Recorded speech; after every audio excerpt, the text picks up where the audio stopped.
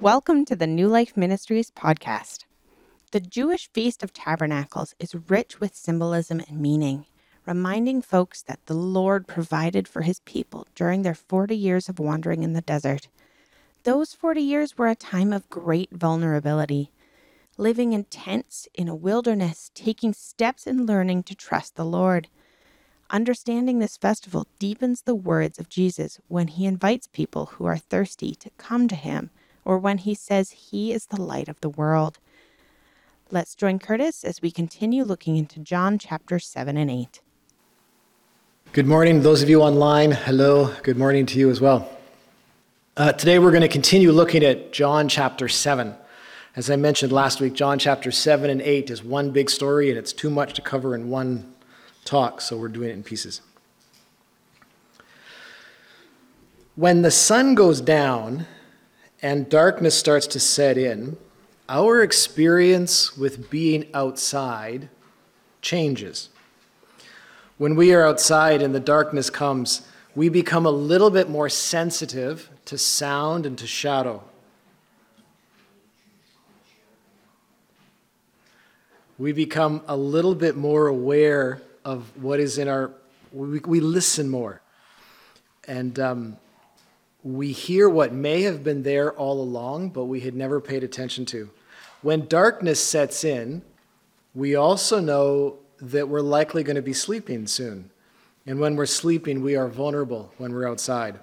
We're unaware of what's around us. We're unable to protect ourselves. It helps if we're outside and we have to sleep. It helps if there's other people around, right? There's safety in numbers. Years ago, I was at a cottage with a friend, and we were out by a fire at the beach, and the water was gently lapping. There was not much of a breeze. And as the fire went out, it got darker and darker. And when it was down to coals, we wanted to finish the conversation, so we didn't go inside. But then there was this rustling in the trees nearby, and we stopped and listened. And then there was no sound. And that makes it worse, because you can't identify anything if they're not making any sound at night. So we tried to keep talking, but then there was another sound. And it wasn't a squirrel, it was something more methodical. And that creepy feeling started to crawl up our spines. Something was watching us. You know that feeling when you're outside and you're aware you're not alone? So it was time to go inside. We put the coals out, we went back into the cabin, and once inside, there was just this immediate relief of safety, and we're okay, and the energy kind of comes back. When we're outside at night, we're vulnerable, or we become more aware of our vulnerability. And I think when people feel their vulnerability, or they become aware of their vulnerability, they're far more open to what God might offer, or who God is. You with me? Like, we become much more aware of our need for a higher power when we're vulnerable. When the people of ancient Israel were rescued out of their slavery in Egypt, and then they crossed the Red Sea, they were led by the Lord into the promised land. A land filled with goodness, flowing with milk and honey was the phrase. But then something happened that stalled their journey. As they were getting ready to go, they were afraid of the folks who lived in the land. They had gotten a report that they were huge, giant warriors. They were afraid to trust their God, and so they revolted and wanted to go back to Egypt. And as a result, God said that they would wander the desert, the wilderness, for 40 years, and he would take their children into the promised land. But those who'd been rescued from Egypt, they would not go. And so for 40 years, the nation of Israel wandered the desert. And they were led by a pillar of cloud by day and a pillar of fire by night. And it would go before them to guide them. When it moved, it was time to pack up the tents and move. And when it stopped, it would be time to set up camp again. And there's many stories in the first parts of the Bible, the first 5 books of the Bible, about this time in the wilderness. When they were thirsty and they needed water, they pleaded for God, and God provided water through a rock. When they were hungry, the Lord provided food. It was while they were in the desert that he gave them the 10 Commandments, and it was while they were in the desert that they built the tabernacle, the tent that the Lord lived in. And when it was all over, this 40-year journey, God commanded them to remember this experience in the desert. Remember what you've been through. And so they were to hold a yearly feast called the Feast of Tabernacles, or the Feast of Booths. A booth, like a hut, a booth, a tabernacle, a tent, it's the same thing. It's the same word. So the Feast of Booths, the Feast of Tabernacles. And this was an 8-day-long festival that they were to remember and celebrate that the Lord had provided for them, the Lord had protected them in their vulnerability, and the Lord had led them to the promised land through this 40-year experience.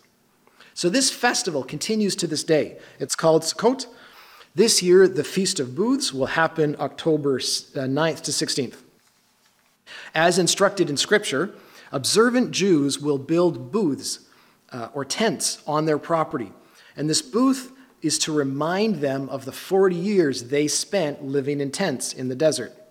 And these shelters have at least 3 walls, and they're generally open to the sky so they can see the stars. And during this week-long festival, they are to spend as much time as possible in the booth. They're to have their meals eaten in there. There's some blessings and prayers. Some people might sleep in those booths, depending whereabouts in the world they are. And this Feast of Booths, this festival of the Feast of Tabernacles, is also connected to the fall harvest. The fall harvest was when wine and oil and fruit were harvested. So it was a time of celebrating. And in Scripture, they're told, you must celebrate. Like, this is a week-long party. And I think it's the only festival where they are commanded to celebrate. Give thanks to the Lord for his provision. Celebrate his protection. Celebrate his leading. Celebrate the good land he brought you into. And while they remember the 40 years of experience, this festival also reminds them that the Lord will once again bring them into a promised land. So it's remembering the past, it's celebrating God's provision for today, and it's remembering that there is a future goodness yet to come. At the time of Jesus, this festival had crazy candle ceremonies, like massive candelabras. There were water drawing ceremonies. The Torah was read. At one point in the festival's history, every 7 years, debts were forgiven. All of your debts were forgiven. There are prayers. There's blessings that are spoken during the week. There is actions done with a collection of branches and citrus fruit that represent the goodness of the land and the experience of being in the wilderness. And there's lots of parties. There's lots of dancing. Like, it is the event to go to. So this is the Feast of Booths, the Feast of Tabernacles, a yearly event to remind the Israelites the Lord had provided for them, protected them, and led them through 40 years to a promised land. You with me? Could they do it anywhere, or did they all have to go to Jerusalem? We'll get there in a moment. Okay. We'll get there in a moment. So John 7, we started looking at this last week. After this, Jesus went around in Galilee. He did not want to go about in Judea because the Jewish leaders were there looking for a way to kill him. But when the Jewish festival of Tabernacles was near, Jesus' brothers said to him, "Leave Galilee and go to Judea, so that your disciples there may see the works you do. No one who wants to become a public figure acts in secret. Since you are doing these things, show yourself to the world." For even his own brothers did not believe in him. Therefore Jesus told them, "My time is not yet here. For you, any time will do. The world cannot hate you, but it hates me because I testify that its works are evil. You go to the festival. I am not going up to this festival, because my time is not yet come." After he said this, he stayed in Galilee. However, after his brothers had left for the festival, he went also, not publicly, but in secret. So we're going to stop there. That's the intro.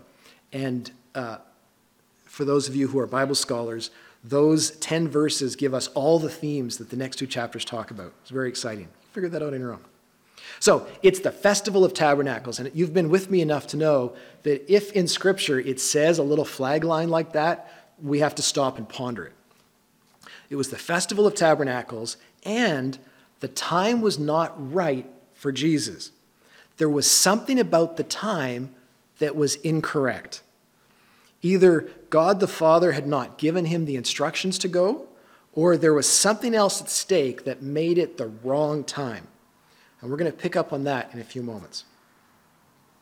So, this Festival of Tabernacles was one of 3 major festivals in their yearly calendar where people had to go to Jerusalem. And I read that if they lived within 15 miles, on 3 yearly festivals, they had to go to Jerusalem. Understand, Jerusalem was kind of like the capital city, but where a city like Corinth was a massive city and had all kinds of temples within it, Jerusalem was a bit opposite. Jerusalem, I think a quarter of it was the temple, and the rest of it was places to live and stay. So it wasn't like, a city and we have a temple. It was like we have a temple and there's a city built around it. Like it was the thing. So 3 times a year they had to go up. One was for the Feast of Tabernacles. The other 2, one was the Passover, which is where they remembered their time in Egypt and their delivery out of Egypt, and then the crossing of the Red Sea. And then the Feast of Weeks, or Pentecost, which was in the spring and gave thanks for the spring harvest. And I think it was not the same as the day of giving the first fruits, but this may have been when they brought first fruits to Jerusalem. So 3 major festivals where they had to go to Jerusalem, and there's a plethora of other sacred days in their calendar. I counted 10 to 12 different events that they had to pay attention to every year. And one of those events was the Sabbath every 7 days. So many rituals and holy days. And the reason I bring this up, one writer said their religion was embodied in their festivals and holy days. And so by this, I mean their holy days and festivals gave expression to their religion. This is how they practiced who they were through all of these special activities. And all of these activities served to remind them about who God was, who they were, and what their experience with God had been like. So God rescued them from death and slavery, the Passover festival. God provided them with food every year, and so they give thanks, the Feast of Weeks or the Pentecost. God led and cared for them in 40 years of vulnerability through the desert wanderings, the Feast of Tabernacles. God forgave their sins, the Day of Atonement. God calls us to rest, the Sabbath day. So these festivals and these holy days in the Jewish religion helped them to remember and to help them remember their identity. I read, and this was fascinating, I read that one of the root meanings behind commandment, as in God commands them to keep these festivals, I command you to do these holy days. One of the ways to understand the root word is attachment, or team, or togetherness. So when they followed the Lord's commands, it was a way of expressing togetherness with the Lord, which is a beautiful idea. So these festivals and holy days reminded them of their experience with the Lord, reminded them of what the Lord was like. It gave them a way to express their faith. It was, their faith was embodied in these activities.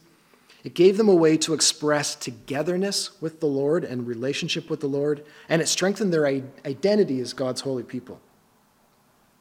So let's just consider for a moment, how might having these regular activities be helpful when you feel vulnerable?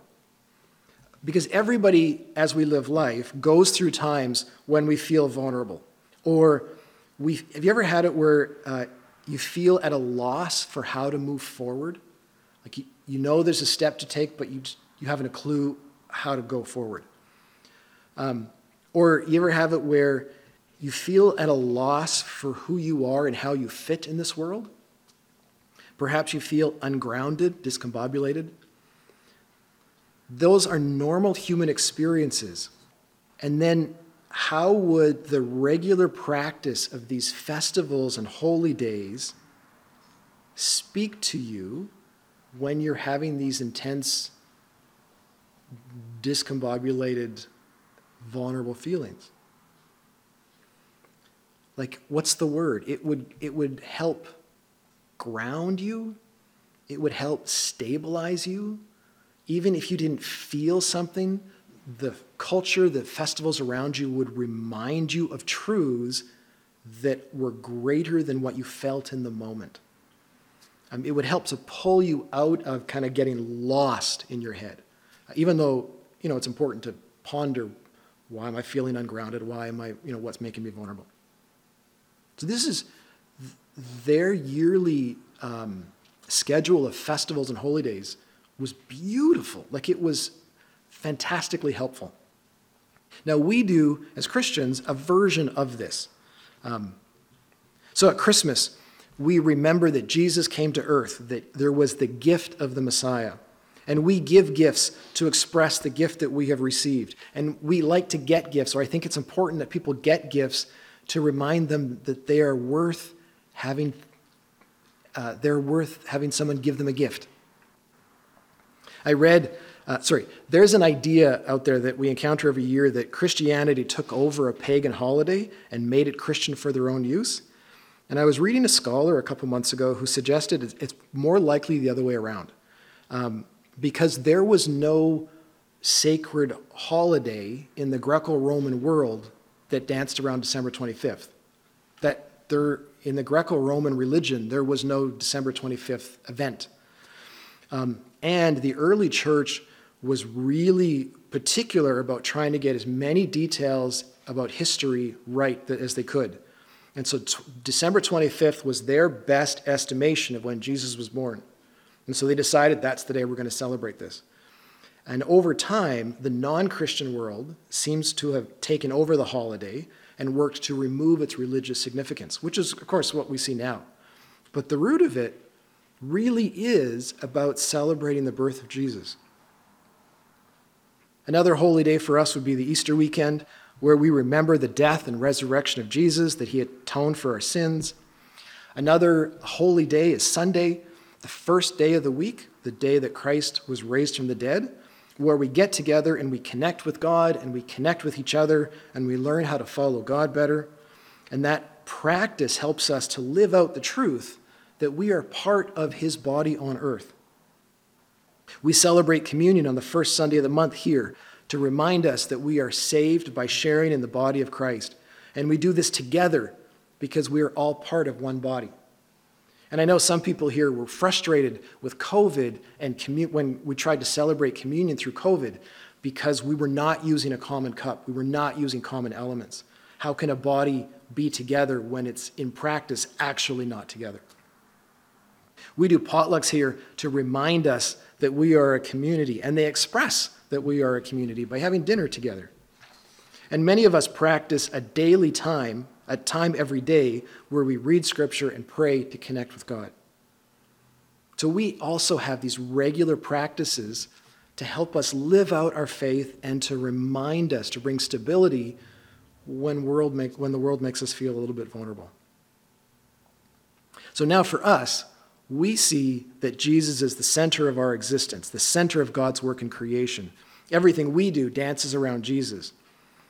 That's the piece that Jesus was teaching people, or trying to teach people, at this particular Feast of Tabernacles.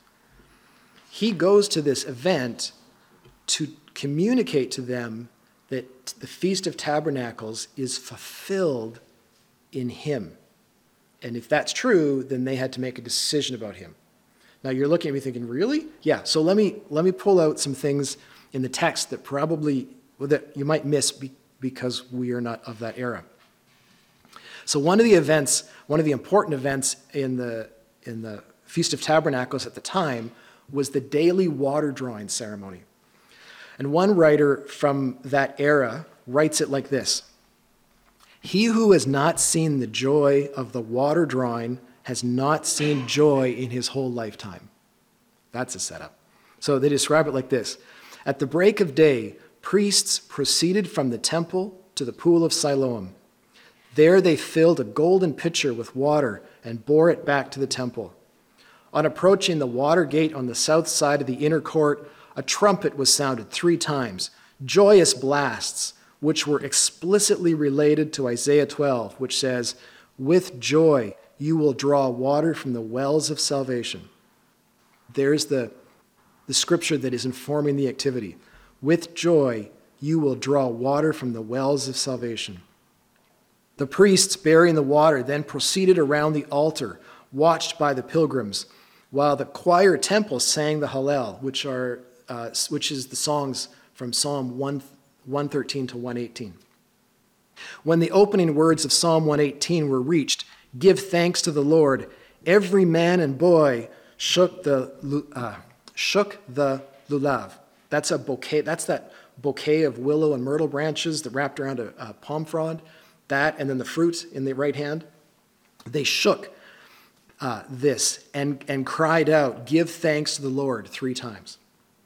All this took place at the time of the daily offering.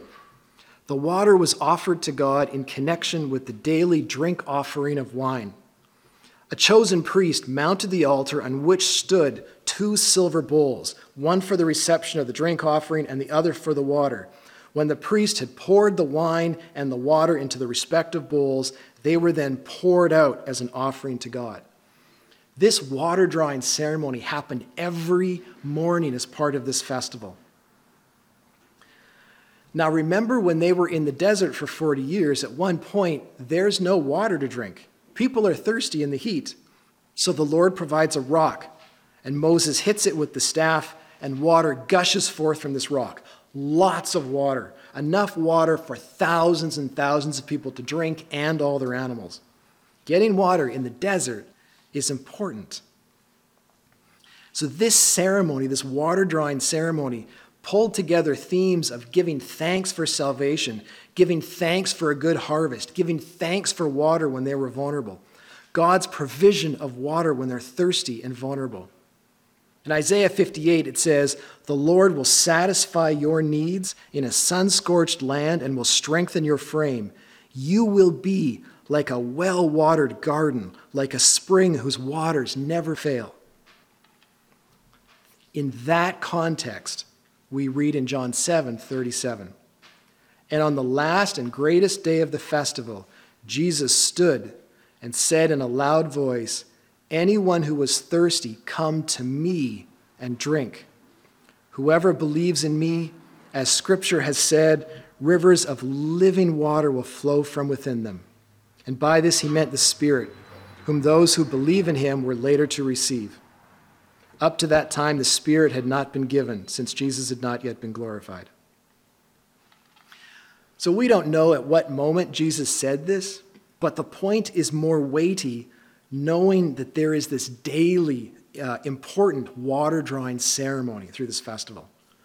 And he's saying to them, what you are giving thanks for, what you are remembering by this activity, that is what I do. I provide, I protect, I lead. Draw water from the well of salvation. I am the well of salvation. And in the Holy Spirit, the Spirit that Jesus will give his followers, will also bring life to others who are parched and vulnerable. Jesus is announcing that he is what this symbol of water in their religion and in their history is pointing to. And on your own, take a concordance and look through the Old Testament on the various references to water, especially in the Psalms and in the prophets. Look at the image of flowing water and how it's used to communicate a spiritual lesson.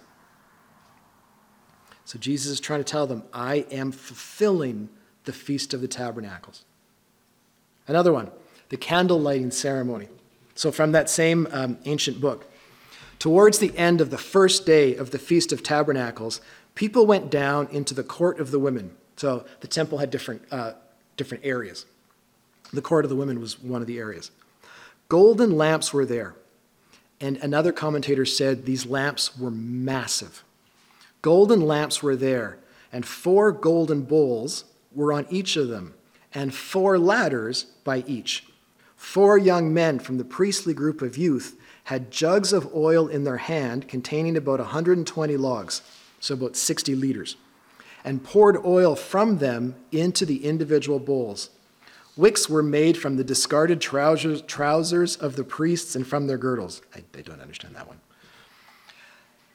There was no court in Jerusalem that was not bright from the light of those lamps, which is an incredible thought. Men of piety, known for their good works, danced before the crowd with torches in their hand and sang before them songs and praises. When the Levites stood with their stringed instruments, and the Levites stood with stringed instruments and harps and cymbals and trumpets and other musical instruments without number on the 15 steps which led down from the court of the Israelites into the court of the women. And this took place every night, and the dancing and the singing lasted till morning by candlelight, by torches. And there's stories of one particular rabbi who could dance, sing, and juggle the torches as he went. This theme of light, this party dancing with the concept of light, remembers the pillar of fire that guided Israel through the night through their 40 years of wandering. This pillar of fire protected them from the Egyptian army when it left Egypt. Psalm 27 says, "The Lord is my light and my salvation. Of whom shall I fear? The Lord is the stronghold of my life. Of whom shall I be afraid?" Light is tied to God's deliverance and his protection. It's tied to salvation, and his light is tied to hope. God's light is tied to revealing what is hidden. With light, you can tell good from bad and helpful from hurtful and true from false. And so we get to chapter 8, verse 12, which is still this festival. And it says, "When Jesus spoke again to the people, he said, 'I am the light of the world. Whoever follows me will never be in darkness, but will have the light of life.'" Now, I often, when I read scripture, I hear Jesus speaking with a fairly serious tone, but I think I'm wrong on this one. Because the festival is about celebrating, and it's this immense party. Imagine partying all night till morning, 7 days in a row. Big party. And in the middle of this festival, what if Jesus is bubbling up with joy and celebration, like he's having fun, and then he is so full that he declares to a people who are celebrating that the Lord is their light and has been their light, and he says, "I am that light," like it's an eruption of joy. So the activities in the Feast of Tabernacles, they're just a brilliant use of imagery. Like everything that you encounter represents it's a physical something to represent part of your story. This festival remembered their desert wanderings when they lived vulnerably for 40 years in tents or booths or tabernacles. The Lord provided for them food and water. He protected them in a pillar of fire by night and a pillar of cloud by day. And he led them to the promised land, a land of abundant harvest. And their Lord continued to provide and protect. And they knew that one day he would again lead them into the promised land. And Jesus declares, that's what this festival is about, and I fulfill it. Jesus declares that what this festival is about, he fulfills it. And if we pause on that thought, that the Lord meets us when we are vulnerable, and he provides for us, and he protects us, and he is leading us to the promised land, that he is water to those who are thirsty, that he is light to those who cannot see. Like that's just beautiful. Like that's satisfying. That is something to celebrate. But he said at the start, my time is not yet here. The right time for me has not yet come. What does that mean? Well, what if Jesus hadn't said that and had gone to the festival with his brothers? Likely, by the time he got to Jerusalem, he would have had a parade of people following him because he'd have been healing, he'd have been teaching. People would be praising that this might be the Messiah who would lead them to the new promised land. He would arrive with a big hoopla. He would have these discussions. He might get arrested. And then he would go home and do the same thing again 6 months later with Passover.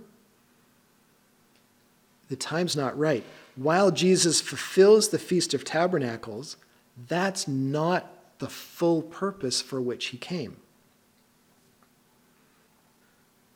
Just like the 40 years of wandering, Jesus meets us in our rebellion, and he provides and guides and leads us to the promised land. And it's lovely, but it's not complete. The Passover is the festival that addresses sin and atonement. And he needs to address sin and our condemnation and judgment first. And then he can lead us for 40 years to the promised land. He satisfied the festival, but it was not the festival that he needed to fully reveal himself in.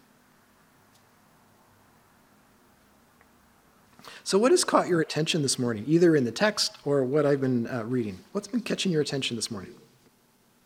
Well, the word discombobulated was really good. But that idea of God meeting us there in the desert, in those places, and being both the light and the shelter and the faithful one to guide us through is one I can really give thanks for. Yeah. For me, actually, what really popped out is just this idea of having holy days for the purpose of reminding and like not forgetting, I guess. But really translating, I think, into my daily walk of ever since retiring from being an athlete, it's almost like I've been afraid to put in new routines or new things. Yeah. Anyway, that would basically used to remind me daily. Like I would go to practice or I'd do a workout and there was like daily reminders to worship and be grateful. And I have been hesitant to put those back into my life. Anyways, so it's just really got me thinking about, that's interesting. They feel confining, but they used to feel like they gave me freedom in life.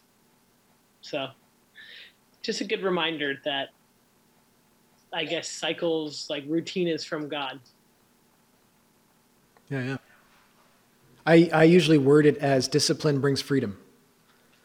The discipline of what I get fit into all the day brings me the freedom of where I want to go and who I want to be. Yeah. That's good. I think it's interesting. Jesus talked about being shrewd and innocent not long ago, talking to his guys. And if you read this, you just do this quick, he lied. He lied to his brothers. He's like, I'm not going, until they left. And then he went. And so and he could say, no, I meant I wasn't going with you, or I wasn't going right now, or is exactly what he was saying. But from what was recorded, it sounds like he was extremely shrewd in saying, no, go ahead. And he didn't even say, I'll see you later, or maybe I'll catch up. He just said no. And so I find that kind of intriguing to say that God is not above being very strategic. Yes. To the point of not feeling like he owes someone a full explanation of what he's up to, if he knows that they are not actually committed to the same stuff he's committed to. Because it says that his brothers were like, psh, yeah, well, you think you're so much, like, why don't you go and show off, hey? And he's like, yeah, no, go ahead. So he didn't fight with them, but he also did not engage with and trying to prove what they were saying. Well, you should prove it if you think you're so great. And the idea that every book, every movie, every whatever is usually about some sort of human interaction going in a difficult or screwy direction, because that's drama, right? That's what we want to read and that's what we watch. And sometimes when I'm listening to it like an audiobook, I just think, oh, just say it. Just say whatever it is that's causing this big angsty chapter. Oh, for Pete's sake. And essentially that's what Jesus did. He just like, no, I'm good. Go ahead. And then he did his own, thing that did fit with his priorities without being offensive to them, but also without going along with them. I just find that kind of intriguing. There's a lot of freedom in that, but also a lot of strategy in not letting somebody else with a different agenda box him into doing something or proving something or having to answer their questions, which weren't actually real questions. Just kind of fascinating. Yeah, I love it. Yeah, for me, that moment, someone in something that I've read said, what if he had gone down with them? And it was like, oh, imagine it would have been like Palm Sunday, except the wrong day. It was like, oh, because there's no way he'd get there without a crowd. And yeah, fascinating. Just the symbolism of the water. It was a beautiful reimagining of the water ceremony. And what I really loved is, like, as you say, you go through the Psalms and you get, the springs of water, and you go into Revelations and there's a river flowing out from the throne and it creates life, and how water almost always symbolizes life from God. Yep. Whether it's the Spirit coming or whether it's a refreshment of our soul, it's always this renewal. And can you imagine that every morning, this ceremony of renewal? Wow, would that ever be an amazing ceremony just to witness? Yeah. Although after having danced all night, some of them may have had a headache. I don't know how Well, that was quite the party, yeah. Yeah, well, and they said, the goal was to dance all night. I don't know when they slept. But let me offer a prayer. Father, let me start that again. Father and Lord Jesus and Holy Spirit, thank you for revealing what is culturally in this text that we so often miss. Thank you for just time to ponder the Feast of Tabernacles and the incredible beauty of celebrating, having a week-long party because you cared for your people when they were most vulnerable for 40 years. And they were vulnerable because they had rebelled, and you lavishly cared for them. There, Lord, we could spend a long time pondering those truths and remembering them and applying them into our own life. Father, for this crowd and people who are listening, when we feel vulnerable and we don't know how to take a step forward, or we don't know how we fit into this world, would you please remind us of the event of the 40 years in the desert, the event of Sukkot, of the Feast of Tabernacles, that you get it, and you are lovingly reminding us that you are always with us, always caring for us, and leading us to where we need to go. So we praise you and we give you thanks for your incredible goodness to us, and your patience and your kindness, your love.